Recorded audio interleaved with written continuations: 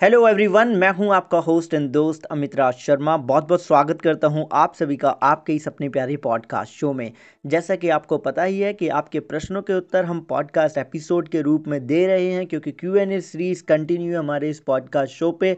तो आज का जो पहला प्रश्न है वो है बाल किशोर जी की तरफ से। इन्होंने स्टार हेल्थ का एक वीडियो देखा था हमारे चैनल पे और उन्होंने क्वेश्चन किया कि सर, स्टार हेल्थ का मैं ये इंश्योरेंस पॉलिसी लेना चाहता हूँ, बट मुजफ्फरनगर में जहाँ मैं रहता हूँ वहाँ पे कोई भी इन नेटवर्क इनका हॉस्पिटल नहीं है, मैंने चेक किया है, तो मैं क्या करूँ।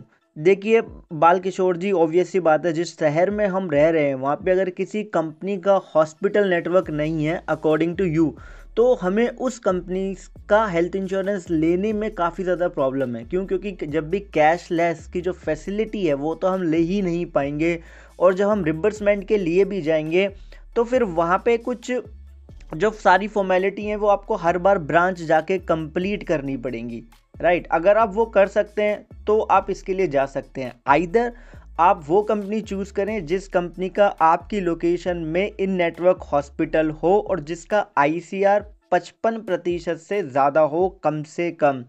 क्योंकि हेल्थ इंश्योरेंस कैटेगरी में जितनी भी टॉप परफॉर्मिंग जो stand alone health insurance company है, उनका जो ICR है, जो टॉप परफॉर्मिंग है, वो 60 to 62 63 ऐसा ही रहता है। और पॉलिसी वर्डिंग ज़रूर रीड कीजिएगा। थैंक यू सो मच आपके इस प्रश्न के लिए।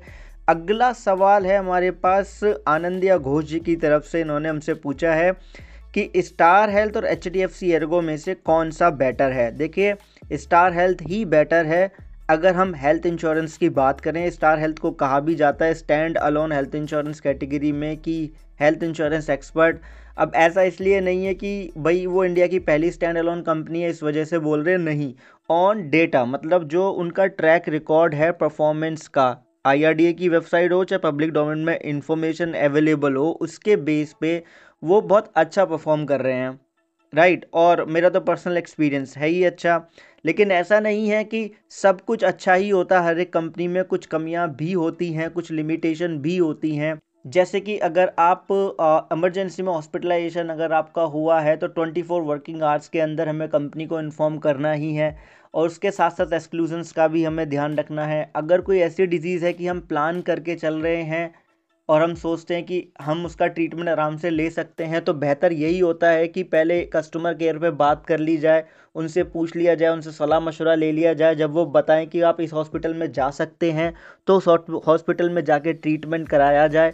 तो अगर हम इस तरीके से पॉलिसी का यूज़ करते हैं तो हर कंपनी में हमें बेनिफिट होता है। ओके, अगला प्रश्न इन्होंने ऐड किया है आज आनंदिया घोष जी ने कि IRDA ने कोई ऐसा सर्कुलर जारी किया है कि अगर 8 साल किसी को हो जाते हैं। हाँ, इसके बारे में तो मैंने ऑलरेडी अपने एक पॉडकास्ट एपिसोड में भी बताया है और इन्होंने भी कमेंट करके इसको रिमाइंड कराया था मुझे। तो हाँ, अक्टूबर 2020 में ऐसा पूरी तरीके से लागू हो जाएगा कि अगर किसी को 8 साल हो गए एक कंपनी के साथ में, तो फिर आपको जो क्लेम है उसे लेने में कोई समस्या नहीं आएगी। क्योंकि क्लेम कैंसिल करने के जो अधिकार हैं वो हेल्थ इंश्योरेंस कंपनी के पास इतने नहीं रहेंगे। अगर आपके जेन्युइन क्लेम है किसी भी प्री एग्जिस्टिंग डिजीज़ या कोई मेंटल हेल्थ इलनेस है या कुछ भी, ओके।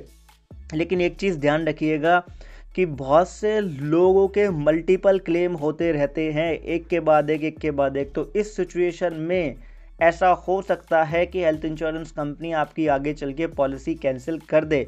तो उसके लिए जो टर्म्स एंड कंडीशन होती हैं, एक तो होता है पॉलिसी वर्डिंग, उसमें लिखे होते हैं आपके पूरा कंप्लीट इन्फॉर्मेशन, उसको ध्यान से पढ़िएगा और इसके बारे में ज़रूर ज़रूर ज़रूर उनसे पूछ लीजिएगा। क्योंकि कई बार ऐसा होता है इस तरीके की लैंग्वेज में लिखा होता है कि हमें समझ नहीं आता, इनडायरेक्ट सा लगता है।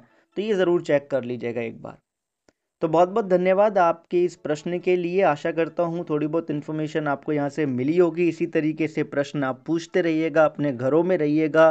देखिए, कुछ लोग हैं जो कुछ कर रहे हैं, हम सब लोग जानते हैं, न्यूज़ हम सब लोग देख रहे हैं। और मैं एक ऐसा इंसान हूँ जो अपने दिल की बात कहे बिना रह नहीं पाता हूँ। क्योंकि मैं अगर आप लोगों के प्रश्नों के जवाब देता हूँ तो मैं आपको अपनी फैमिली का हिस्सा ही मानता हूँ। कल रात ऐसा हुआ मेरे साथ कि जब मैंने न्यूज़ देखा कि डॉक्टर्स के ऊपर, पुलिस वालों के ऊपर थूका जा रहा है, उनके ऊपर डंडे, पत्थर, लाठियाँ सब बरसाई जा रही हैं, और पूरी रात नहीं सो पाया। लेकिन मैं पूरा सो नहीं पाया। लेकिन उसके लिए मैंने ये नहीं कि मैं बस बैठा रहा, मैंने अपना काम किया। जितने भी क्वेश्चंस थे जैसे टिकटॉक पे या अदर किसी प्लेटफॉर्म पे, यूट्यूब पे पुराने पुराने, मैंने सारे सवालों के जवाब देना शुरू किया। लेकिन मैं पूरा सो नहीं पाया और अभी भी मैं सो नहीं पाया। दुख होता है। आप लोग समझदार हैं सब लोग, तभी आप लोग अपने घर में बैठे और पॉडकास्ट एपिसोड सुन रहे हैं। बहुत बहुत धन्यवाद मेरे दिल की बात सुनने के लिए।